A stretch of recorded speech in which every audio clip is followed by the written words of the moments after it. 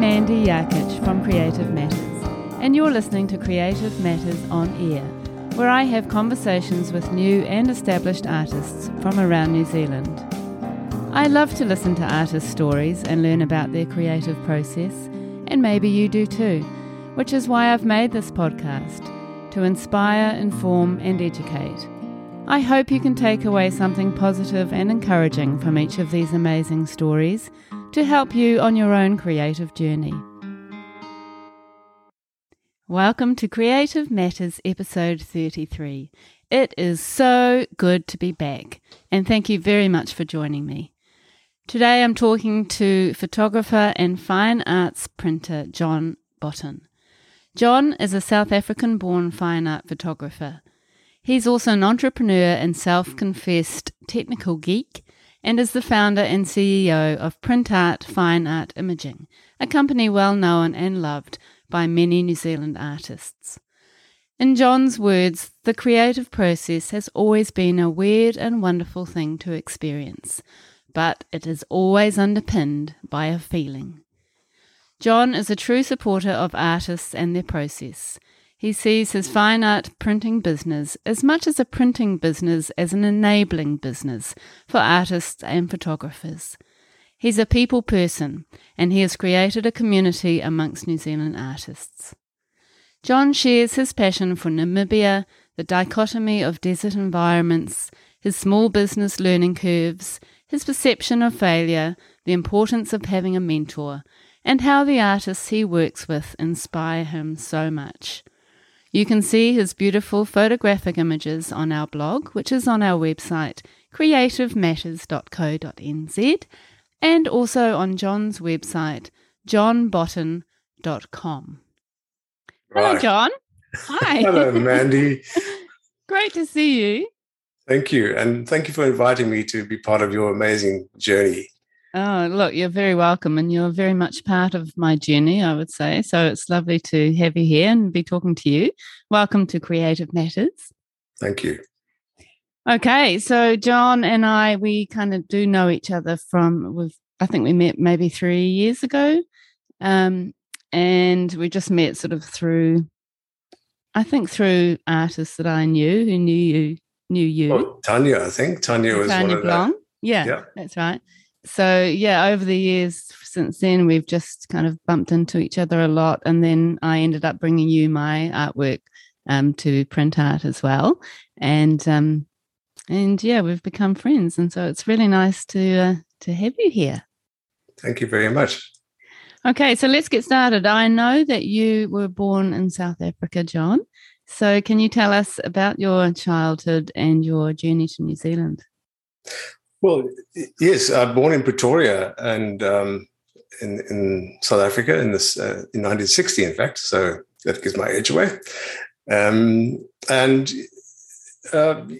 Very undramatic childhood growing up. And in terms of art, very little art in the family, except my grandfather was the curator of the Pretoria Art Gallery.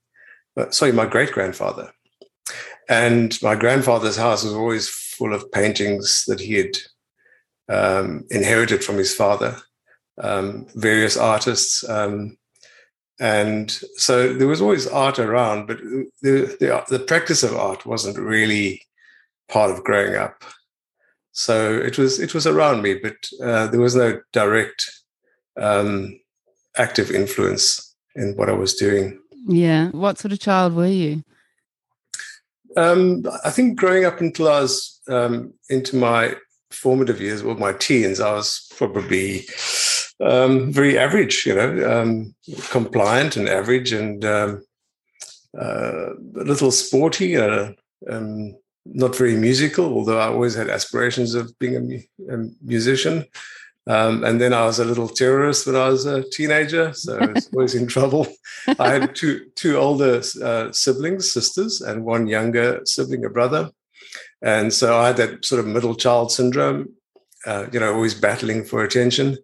It was, I think my brother came along when I was 5. So I had 5 good years of being the baby.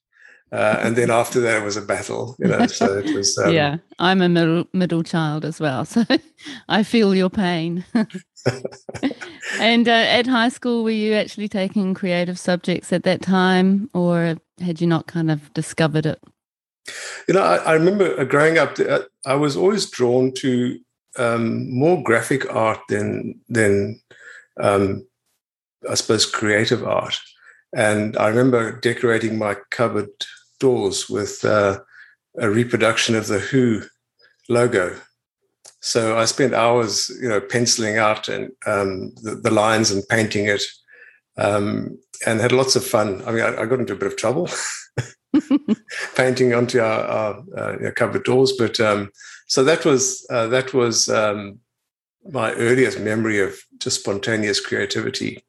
And then I think around early 70s, the Rocky Horror Picture Show arrived, and I did a big poster of the Lips, which somebody pinched, I think. One of my sister's boyfriends took a fancy to it and bullied it out of me. So off that went. And then there was a long hiatus in creativity. I dabbled a bit in painting. I always had aspirations of being an artist, and I always, after the first few attempts, gave up because it was too hard, or I just didn't get the results I wanted immediately. So it was a difficult birth, my creative process. That's interesting, isn't it?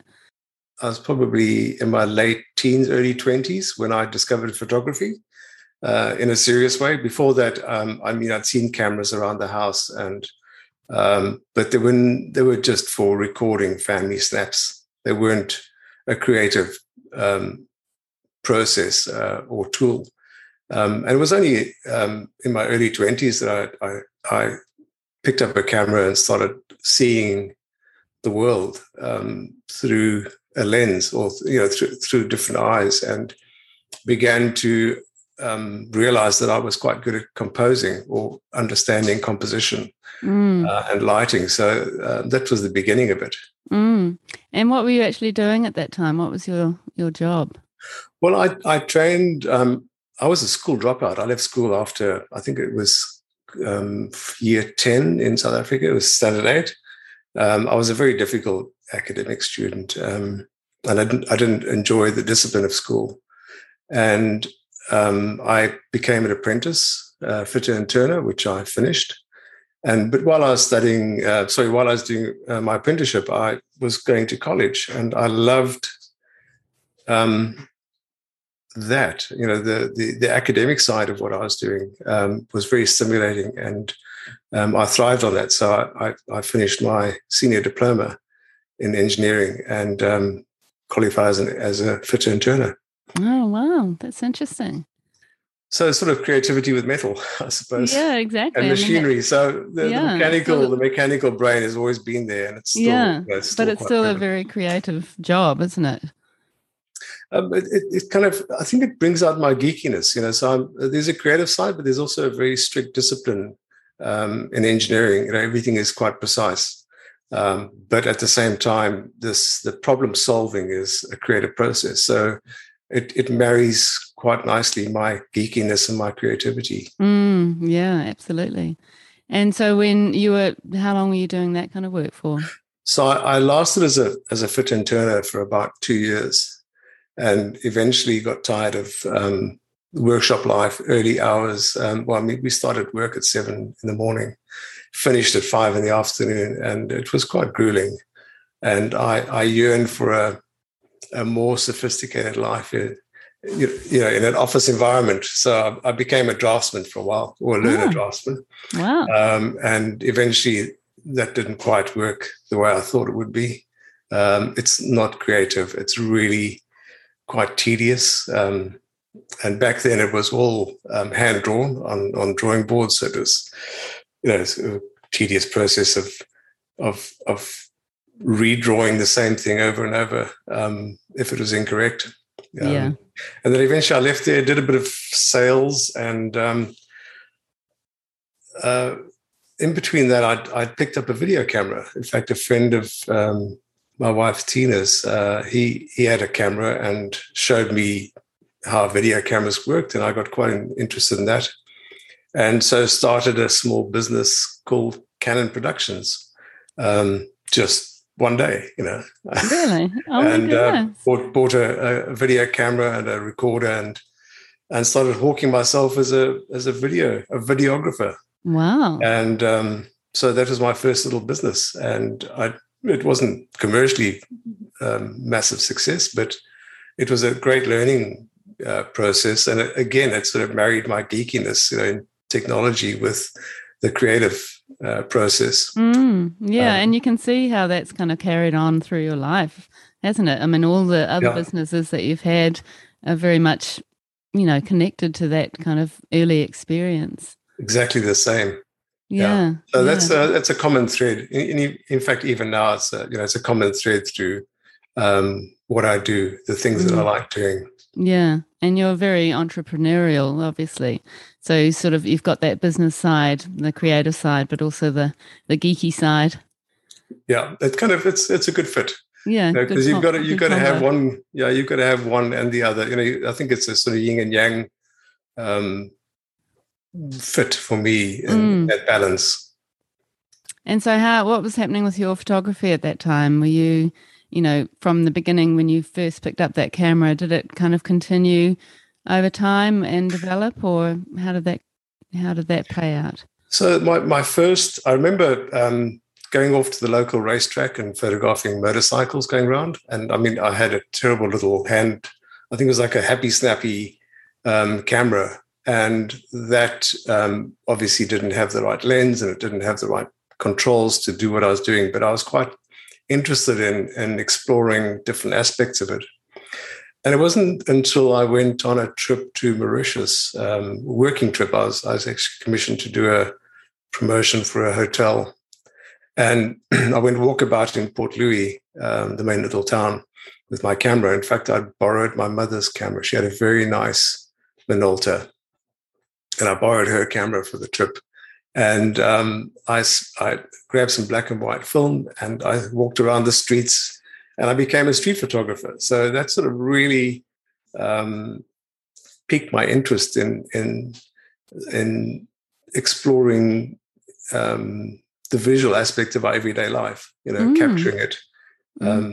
And in fact, I still look back at those photographs and kind of realize that was almost like a genesis. It was like the beginning of the journey. Up until then, I was just messing around. But that was the first serious shutter release.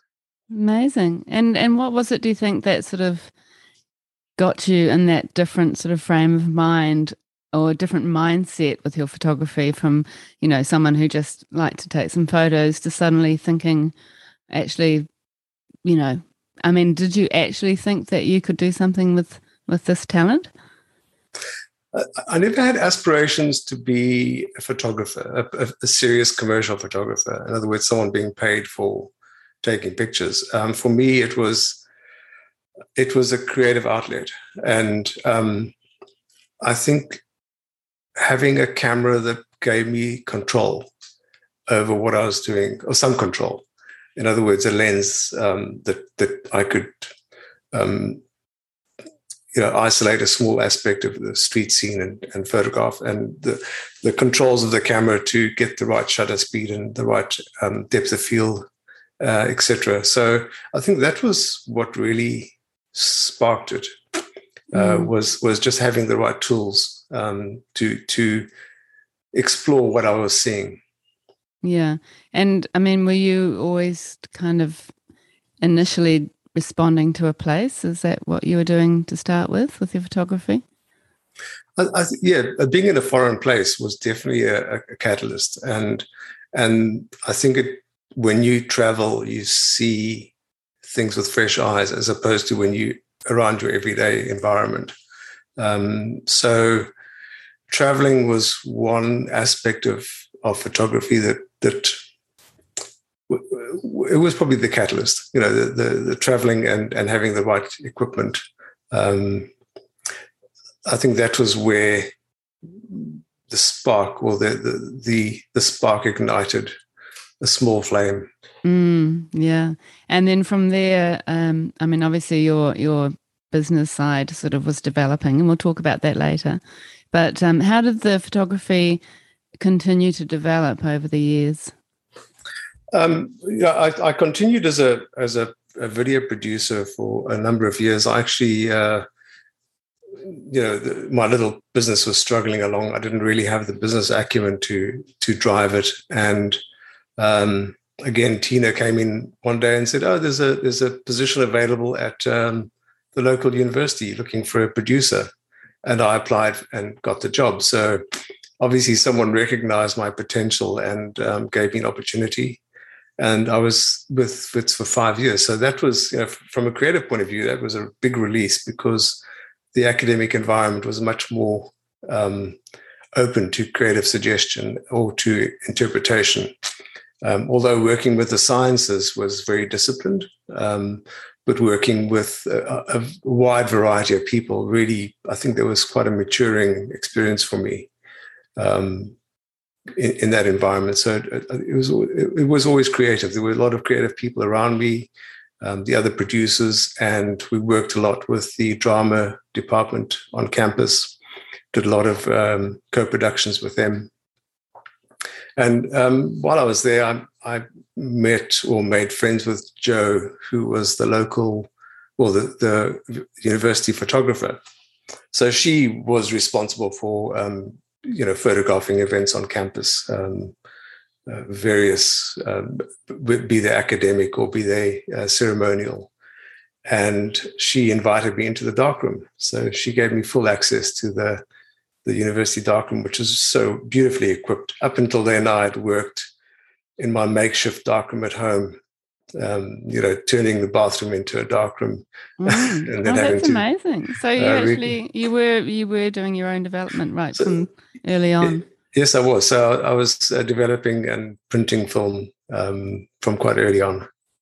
But having access to the darkroom on campus was it was incredible. So I would go up there at lunchtime and spend an hour, just immersed in that whole, again, the geeky side of photography. Getting the printing, understanding the printing and the different chemicals and different papers. And Jo was incredibly supportive. She would give me lots of encouragement and made equipment available that normally I wouldn't have access to. So it was great. Oh, that's so good. Isn't it interesting how, the planets align and it just, all these things these opportunities came up and kind of guided you through into your practice and your future career too, I guess.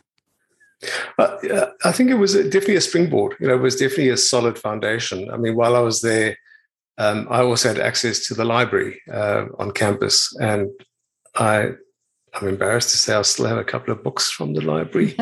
Don't we all? but I discovered 2 books there that I really struggled to return, and the one was Ansel Adams, just a journey through some of his photographic experiences and talking about some of his images, which, I mean, he's still one of my heroes, and a great pioneer in photography, especially landscape photography. And another was a book on alternative photography, and that took me into a new realm of doing things like cyanotypes.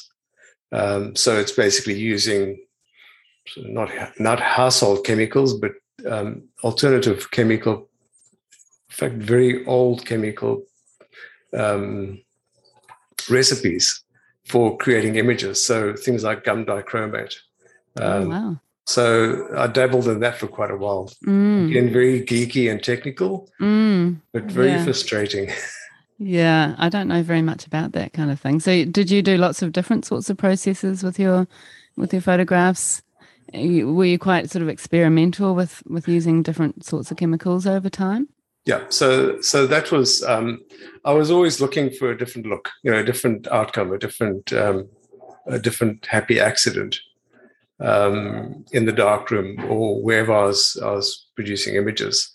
Like cyanotypes, you expose the negative in sunlight. So, it relies on, it's not exactly a precise process. It's very much a spontaneous, when you think it's had enough, you take it out of the sun. And sometimes it's worked and sometimes it hasn't. And but yeah, and then in the darkroom, doing multiple exposures with different negatives and getting different effects like solarization. So that was always a fun journey for me. Yeah, I love the sound of that. I mean, it feels like it's almost like the same kind of processes an abstract painter might go through. And it was driven by just looking for something different, not being happy with the conventional, everyday outcome. Yeah, and I like the idea of not being sure what the outcome is going to be. Sort of working through and different things happen sort of slightly out of your control at times. And that's what I loved about the chemical side of photography. When you in the darkroom, to correct an exposure, sometimes you do lots of dodging and burning. So you have all sorts of methods of overexposing one area and underexposing another. And it was lots of fun. It was almost like a production or an orchestration when you're in the darkroom. Yeah, sounds amazing. So just going back, I mean, how did you actually end up in New Zealand and when did you come out here from South Africa? Okay, so we'll have to leapfrog a little. So, the photographic journey really, I think up until the 80s, I went on a long sabbatical through mostly work. I got quite sidetracked into the online business, so the internet world, and still creative and geeky and technical, but the creative process of photography was just put on the sideline for quite a while. And then I met, in fact, in 94, we migrated from Johannesburg to Cape Town, where I started Printworks. But on that journey, I took a little detour via Namibia, which is a neighboring country, and discovered the desert. And that's probably been my happy place since then. It's that arid, stark landscape. It really speaks to me. So it was a happy discovery, and it remains so. So it's always been a place where I can find peace, but yet massive creativity. It's very challenging and inspiring. And your desert photos, we've got some on your blog, which is on our website. But your desert photographs are incredible. And is it just Namibia in particular, or desert in general that you're interested in? Desert in general. So I did a trip to Israel a couple of years ago, and we went into the Negev, and again, just that arid landscape really appeals to me. In fact, even in New Zealand, there's some landscapes that you drive through that aren't the lush, typical New Zealand, forested areas. They also quite appeal in a different way.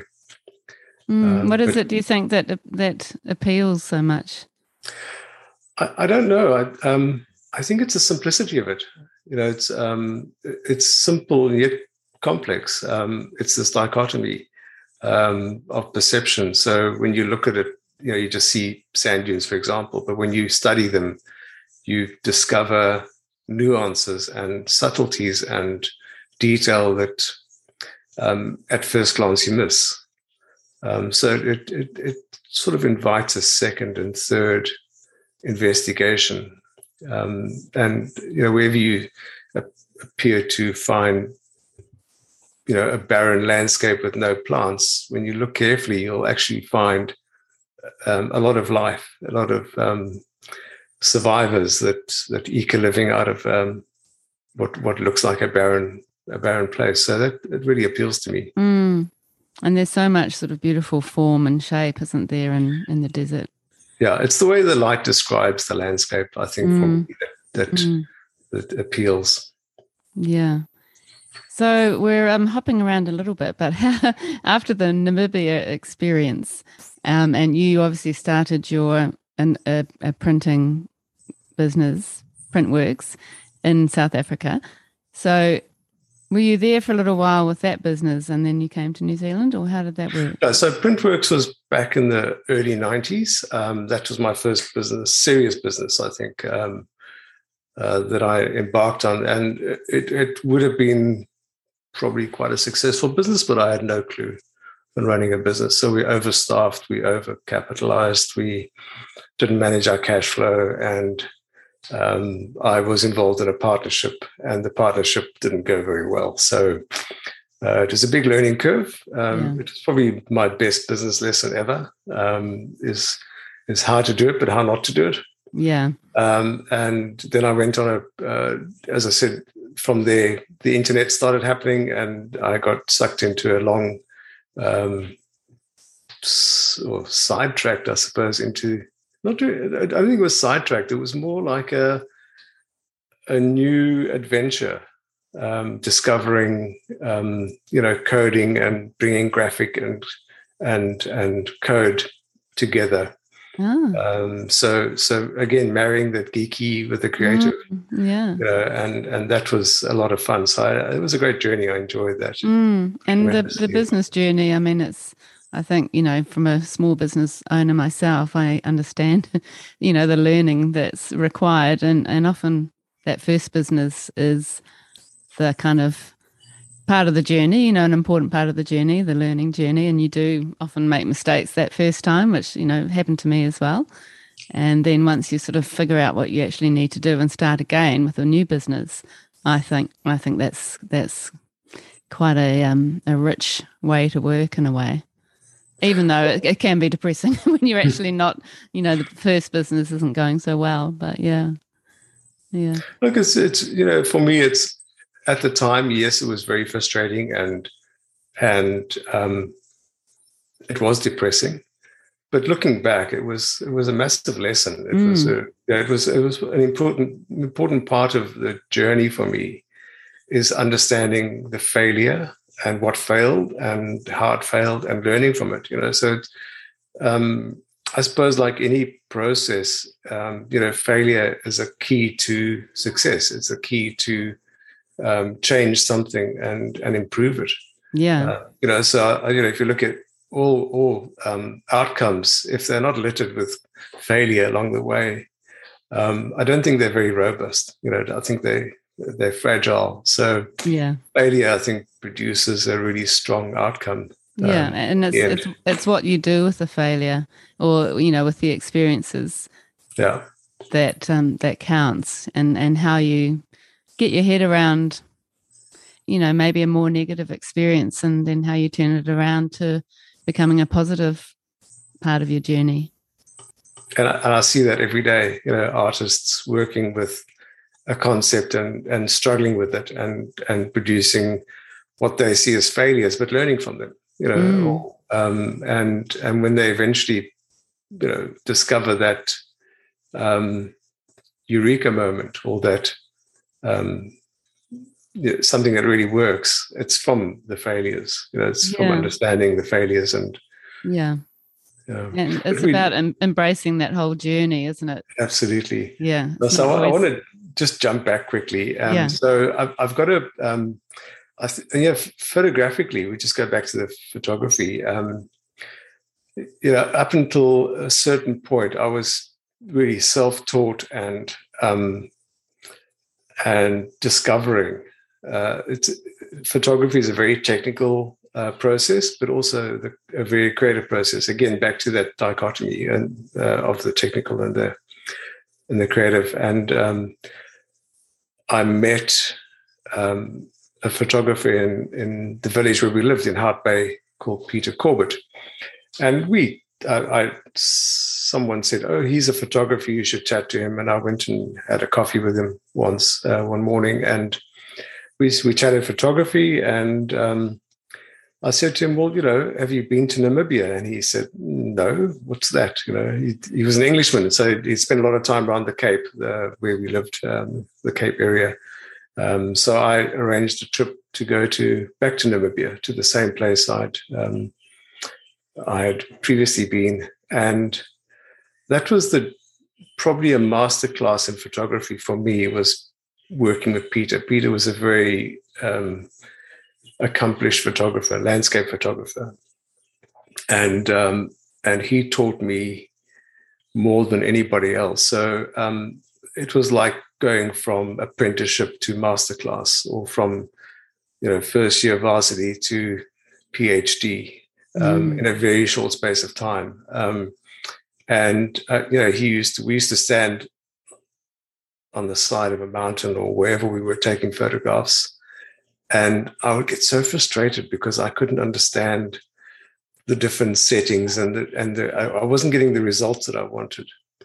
And he would just stand next to me, very casually, and he would just chuckle, just laugh at me, and eventually I would ask him, and he would give me some pointers, and I'd put those into practice, and that continued for years. We worked together on various road trips, and I think that just propelled my technical understanding of photography to a point where I was able to express what I was feeling or capture what I was seeing in a way that satisfied me. So having a mentor, I think, is such an important part of the creative process, because it's not just the creativity. I think it's the technical understanding of your tools and what you're doing, the medium that you're working in. It doesn't matter what medium it is. Having a mentor or having someone to guide you to your own style and expression is quite important. Yeah, I agree. And so what was it for you that photography was doing? I mean, obviously you enjoyed the process and you enjoyed certain places, but what did it bring to you as a person?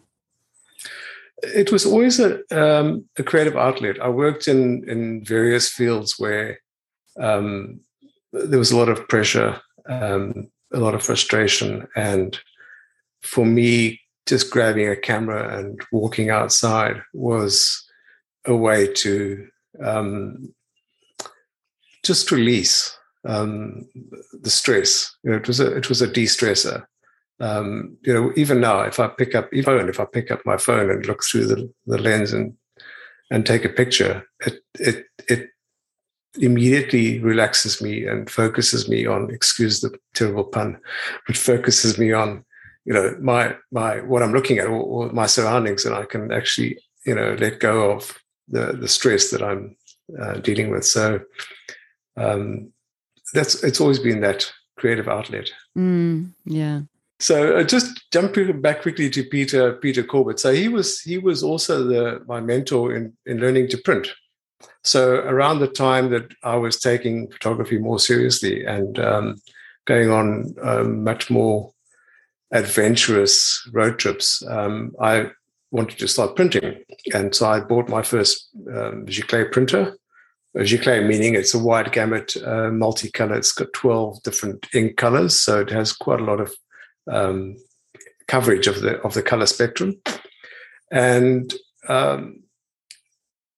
again, frustration at learning how to print and interpreting what you see on the screen and getting it onto paper was a bit frustrating, and choosing the right paper, choosing the right technical process to actually print the image. And Peter guided me through that. So we ended up working together in Cape Town. He had started a fine art gallery, photographic gallery. I was still working in my business in Cape Town, which is a real estate online vertical portal. And that was very consuming in terms of time. I didn't have much free time around that.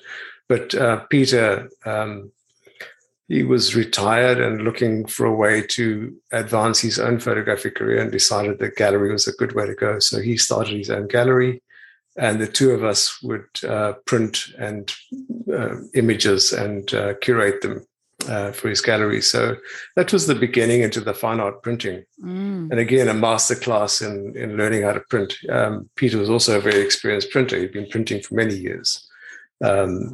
So it was wonderful to sit at his side and learn the nuances of printing and how to extract the best possible result from a digital image. How amazing. Yeah. And then, just after that, I sold my business in Cape Town, and Tina and I went camper vanning for 2 years around South Africa. So we packed our bull mastiffs into a camper van.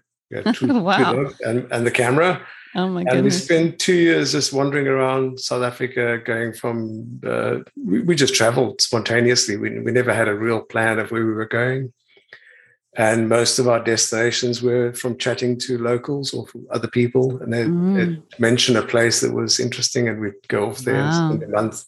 Oh, that's my dream holiday. How incredible. And it gave me time to spend with my camera, every day, just about I was outside in a different location, new place, street photography, landscape photography, whatever took my fancy. So animals, we did quite a lot of traveling around the national parks, so a lot of animal photography. And do you ever actually photograph people, John? I do. Yeah, I do. You like that too? I actually enjoy photographing people, but I find it very confrontational, and it takes a lot of, I think, courage to confront someone and extract something from them that they don't even know they have, or a side of them or a look from them that they often keep private. And that for me is a great challenge, and I would love to do more of that. But it's confronting myself. Yeah, and I guess there's more interaction with people than with landscapes and animals. Well, look, landscapes don't move. So they're wonderful subjects. They don't answer back, and they don't argue. They don't give you attitude, but they're certainly challenging. As the light changes, the landscape changes. One thing I learned from Peter was don't stand in the same place for too long, because every time you move, you see something different. You see the world from a different perspective. So, if you're a landscaper and you're just standing in one place and you see one view, you're missing so much. I always say, look behind you. Look up and look down, and take 10 steps to the left or right, or, pick a spot somewhere and just head for it, and then look around, and when the light's changing very quickly, it's hard work. When you're carrying around all your equipment, and you continuously moving to find a different vantage point or different point of view. So that just popped into my mind. No, that's so true. And what is it about your, what do you particularly like to capture? I mean, you've talked about light, but is there one thing or a couple of things that really drives you to capture or to kind of attain from what you're looking at through your photography? I think it's a way to express myself, what I'm feeling. So my photography has changed when I was discovering the desert or the arid regions. I think that piqued my interest in learning how to see a landscape and visually create a vista or an image from that. My composition. But equally, photographing people or photographing an object or a sport. It's capturing the essence of what you're seeing. That's what I strive for. And I guess it's sort of recording a moment in time for you as well. Yes. The shutter, it might be a very short moment, but it sometimes is a lifetime of learning to get to that point. So although the moment is fleeting, it encapsulates a journey or a point in time in a journey that's also changing. Yeah, and it's kind of recording your own personal journey of what you're doing and who you're with and where you've been, which is, that to me is the beautiful part of photography, isn't it, really? It is, yeah. And I look back on my catalog and fondly remember my early, I suppose, scratchings or grapplings with my creativity and seeing the world, and as I progressed, you can, and also look back and see how far you've come. Yeah. And how do you feel like your photographs have evolved over the years? I still love looking at my early pictures, early images, and more recent ones. So the great thing about photography is I can recall quite clearly the emotion and the feeling of when I took the picture. Of most of them. Some of them I kind of look at them going, well, I have no idea about that one. It was maybe a snapshot or something just taken without real intent. But most of my images I can reconnect quite clearly with the emotion and with the feeling of looking through that lens and seeing that scene. Yeah, so it's quite a personal reconnection with a lot of with a journey. Yeah. And so when you arrived in New Zealand, what happened then? So, yeah, we spontaneously just decided to emigrate here. My sister lived here and my brother had just emigrated to New Zealand. And the main reason was my son and his wife and 2 children who lived with us in South Africa for a year came home one day and said, we're moving to Australia. So we thought, okay, well, let's look at that opportunity, just see if there's something happening in terms of Australia or New Zealand. Wow, that's a big move and quite a common move for South Africans to come this way, isn't it? Well, Australia was big and scary and full of Australians. So, I shouldn't say that.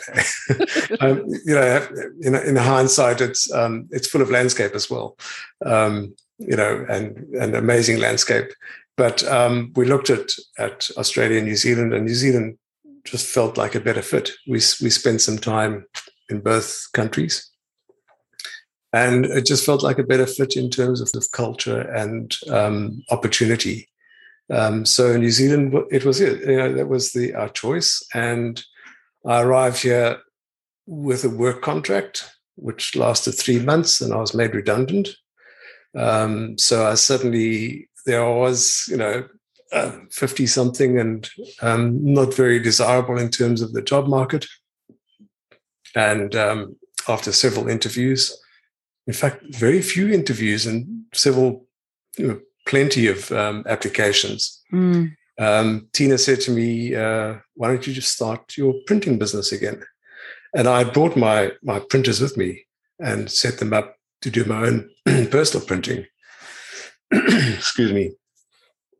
And so Print Art was born in my garage in Auckland. How amazing! And the first few years were hard. It's difficult to start a business, as you know, from scratch. And New Zealand is quite a small market.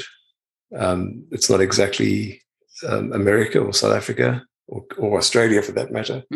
So it took quite a long time to grow the business and set it up and understand the supply chain challenges in New Zealand, because it's so far away from everywhere. It's expensive to find materials and the right stock.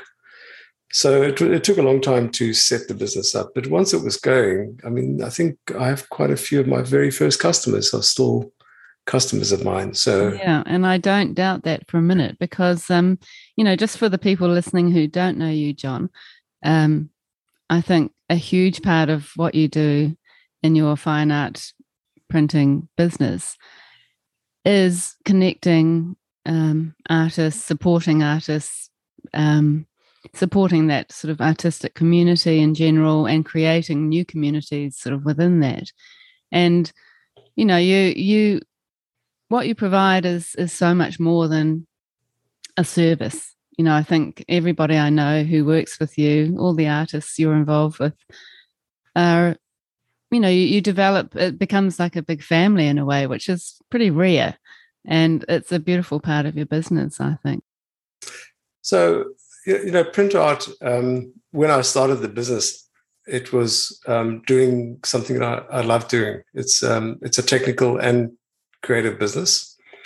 And I soon discovered that the one thing that print art does is it enables artists and photographers to take a step into sometimes the unknown for them. A lot of artists are starting out in their journey of creating prints, and it's a scary process because it's for many of them it's unknown.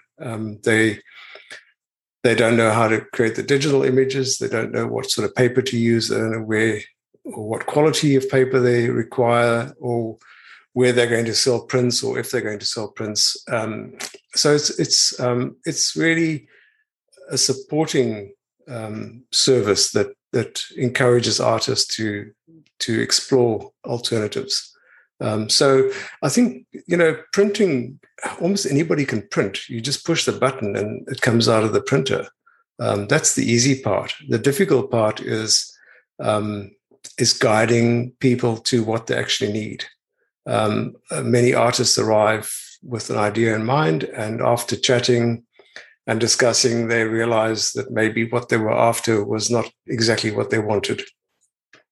So it's really just it's supporting our customers. I don't like to use the word customers because they're like part of a family.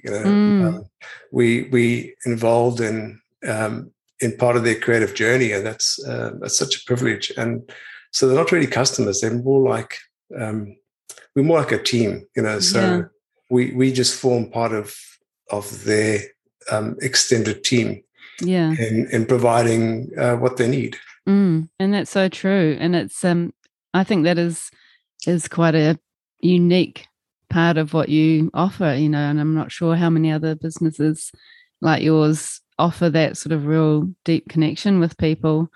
And you really kind of pick, especially people who are quite new to making work, you sort of nurture them and support them and make them feel comfortable, because it is quite a scary thing sometimes coming to get prints made. So you're bringing your original work and you're feeling a bit more exposed, potentially, some people, and then obviously you're working with very experienced established artists as well.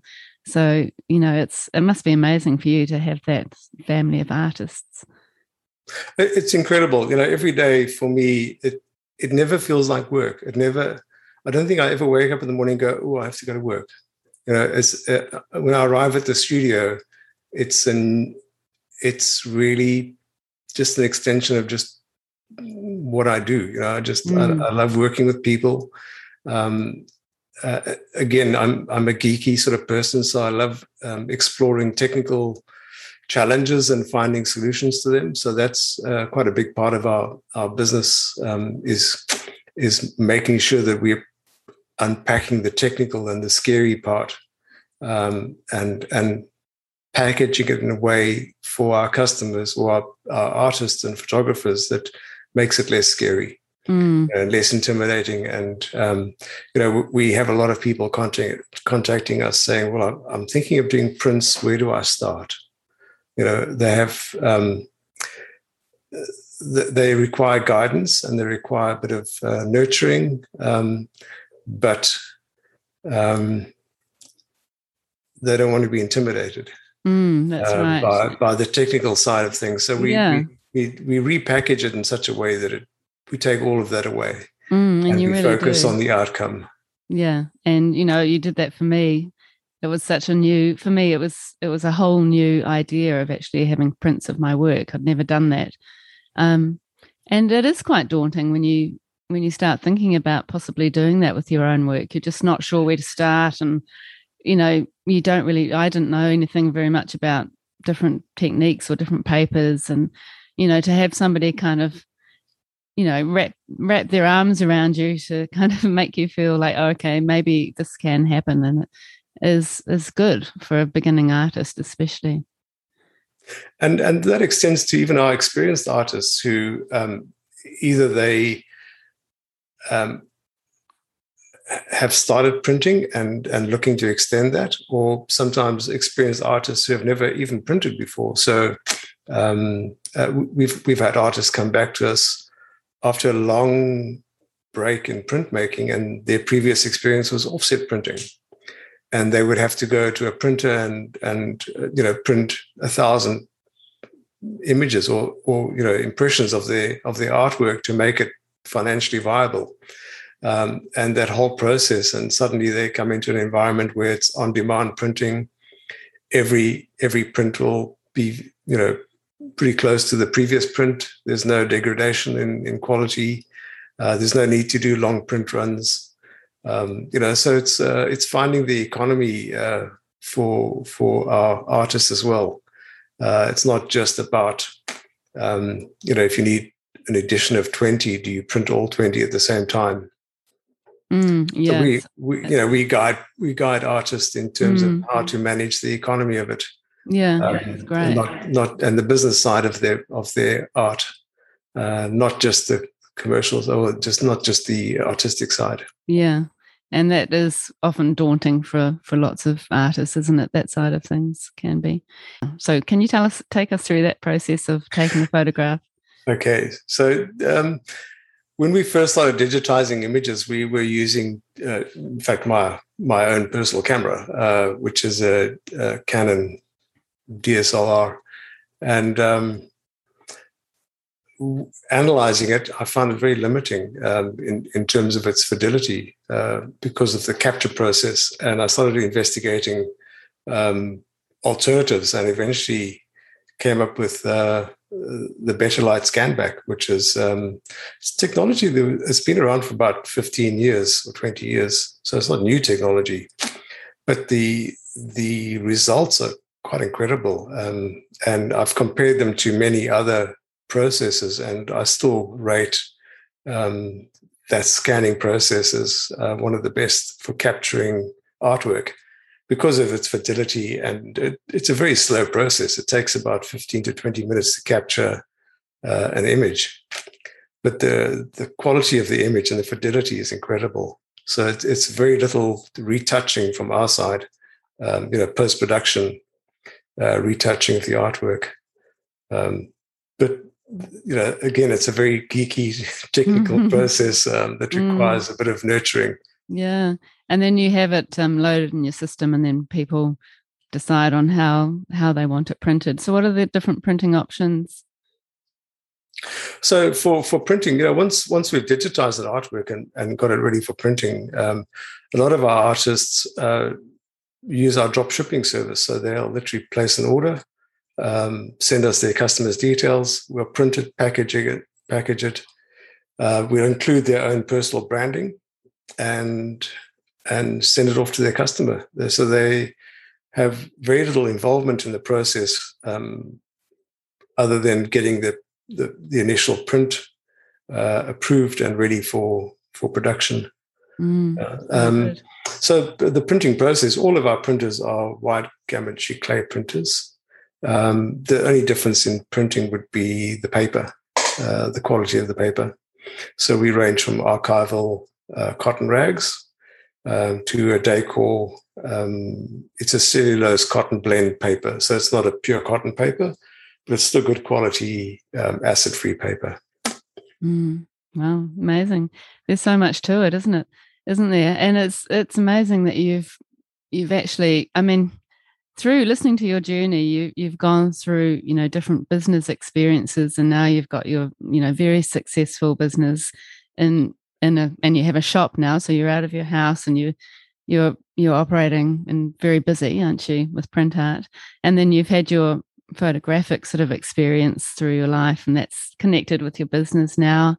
And then your sort of geeky side with the technology and the chemicals, or the processes that you're interested in, have come together again with print art.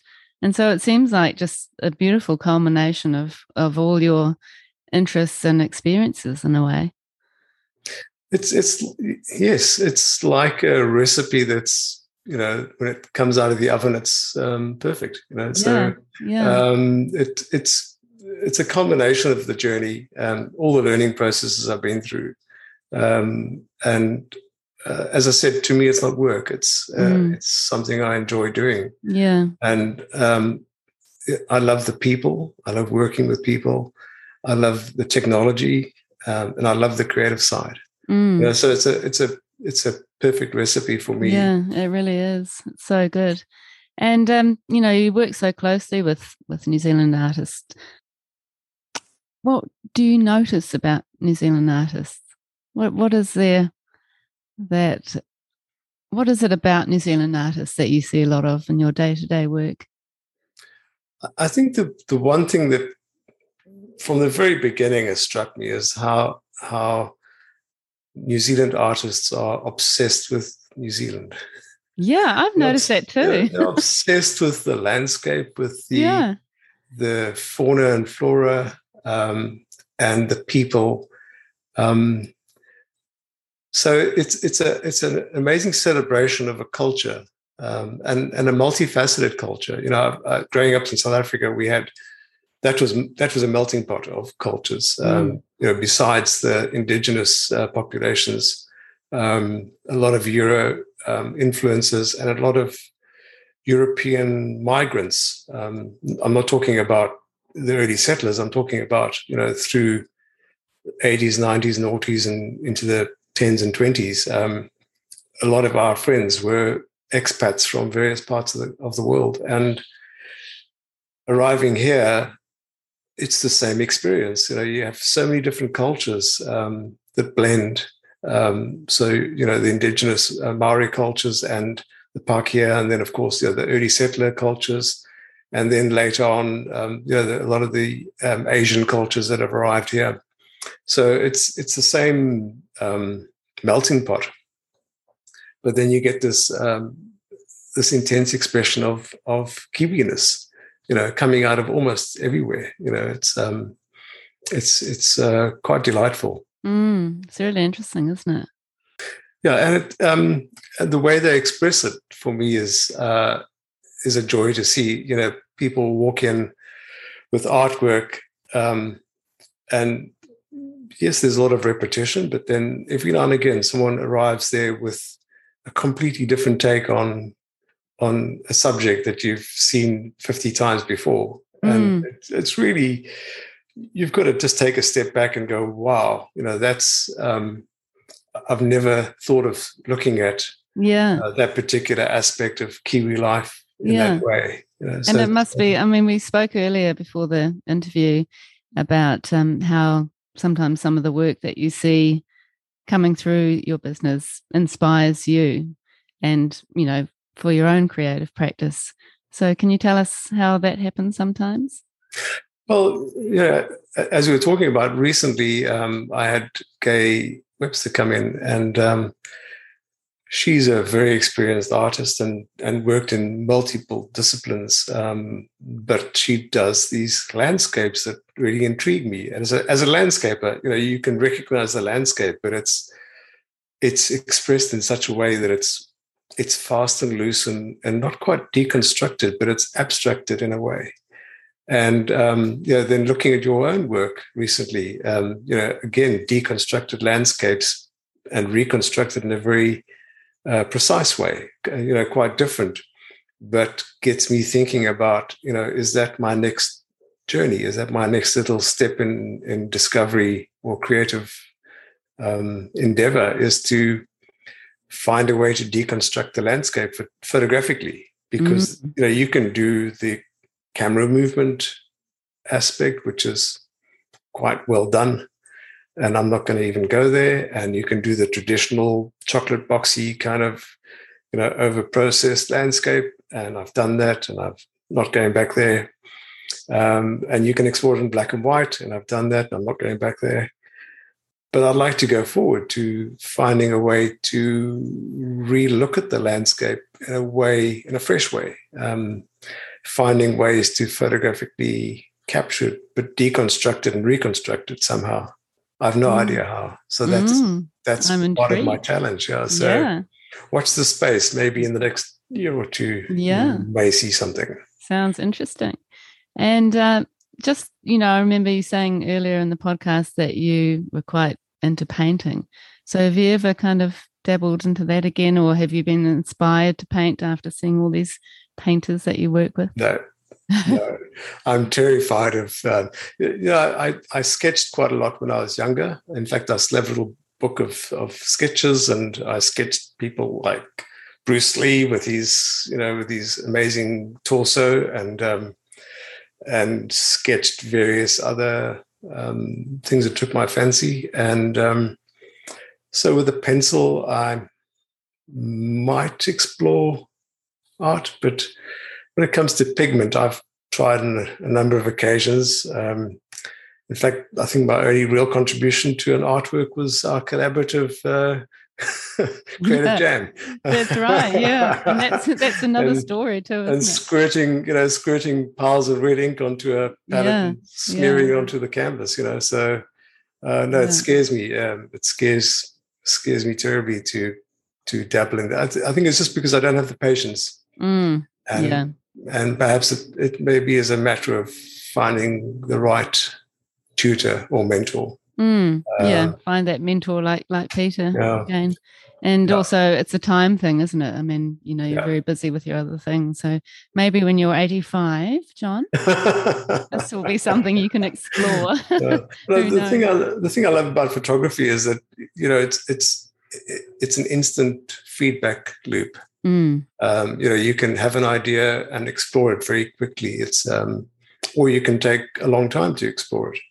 So it doesn't have to be a happy snappy scenario, but it provides quick feedback, so I can express an idea very quickly and get the feedback and begin that cycle of finding the sweet spot in it, or the magic in it. Whereas I think, sitting down with a palette of paint and constructing something on a blank canvas scares the hell out of me. Oh, it's funny. So, John, we're actually kind of almost running out of time, but there are a couple of things that I wanted to talk about as well. So if we just very, very super quickly touch on it, that is your art collective that you've established. So can you tell us about that? Art Collective was born probably about 3 years ago. And that would have been 2018, 19. I'd been working with artists for a number of years through print art, and realized that a lot of the artists, one thing they struggled with was marketing their artwork and getting it to market. And so Art Collective was born. It is intended to be a platform where artists can market and sell their work. And after having set it up initially, I realized that it wasn't a walk in the park. It was going to take a lot of hard work and quite a lot of money to market that platform. So it kind of idled along for a while, but recently we reignited that flame. And we have a bigger team now, so we have more resources. And thank goodness for lockdowns. I don't know if I should say that, but yeah, thank goodness for lockdowns, because it gave us, 2 months of uninterrupted time to work on Art Collective and launch it. And so that has now become a platform where artists can market their work.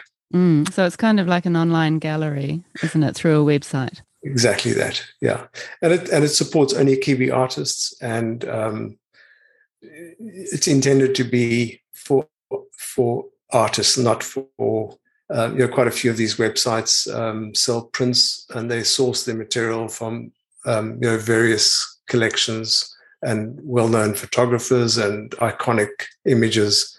And it's pop art, and it's decor wall art. But we intend to, use Art Collective as a much more Kiwi-centric and original artwork platform. That's brilliant. So good. So I'll put a link to that at the bottom of your blog post.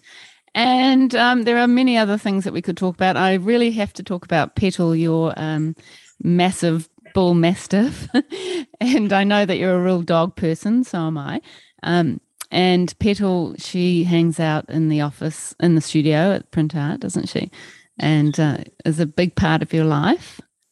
And you've had lots of bull mastiffs in the past, haven't you? Oh, that sounds like that might be her. On cue. She's just responding to that. Hello, Petal. She's just responding. She's not going to be left out of this conversation. That's hilarious. She's barking away. She's probably wanting to get in, John. You've locked her out for too long. I think so, yeah. She's definitely missing me. Oh, well, that's just part of the family, isn't it, I guess? Absolutely. Petal. And you've got your two amazing people, Nicola, who works with you, or, as part of the team. Yes. Yeah, Nicola and Kim. And Kim, Yeah, they're wonderful members of the team. They're amazing. Nicola was an absolute blessing when the first lockdown ended, and suddenly I was swamped with work. Very grateful, but very overwhelmed. And Nicola, she's a family friend. I've known her for many years, and she had been made redundant at the beginning of the lockdown. Oh, so I just approached her and said, "Hey, come and work." And she grasped that with both hands, and she's just an absolute star to have in our team. Yeah, absolutely. I didn't realize that. No, she's amazing. Yeah, and once again, you surround yourself with the right people who have those same sort of values and connect so beautifully with people who come into the studio. Yeah, absolutely. Yeah. So it's so our little team is growing, and I must also mention Gail. Gail Stent is the first person I met in New Zealand, other than my family, and she introduced me to the local photographic scene and the North Shore Photographic Society and the Photographic Society of New Zealand, the PSNZ. And she's been a great mentor and friend for many years, or in fact, since I've arrived here. And she's also part of our team. So she does our newsletters, and she does the occasional video that we splash out on Instagram. Oh, that's so we have a wonderful growing team. Yeah.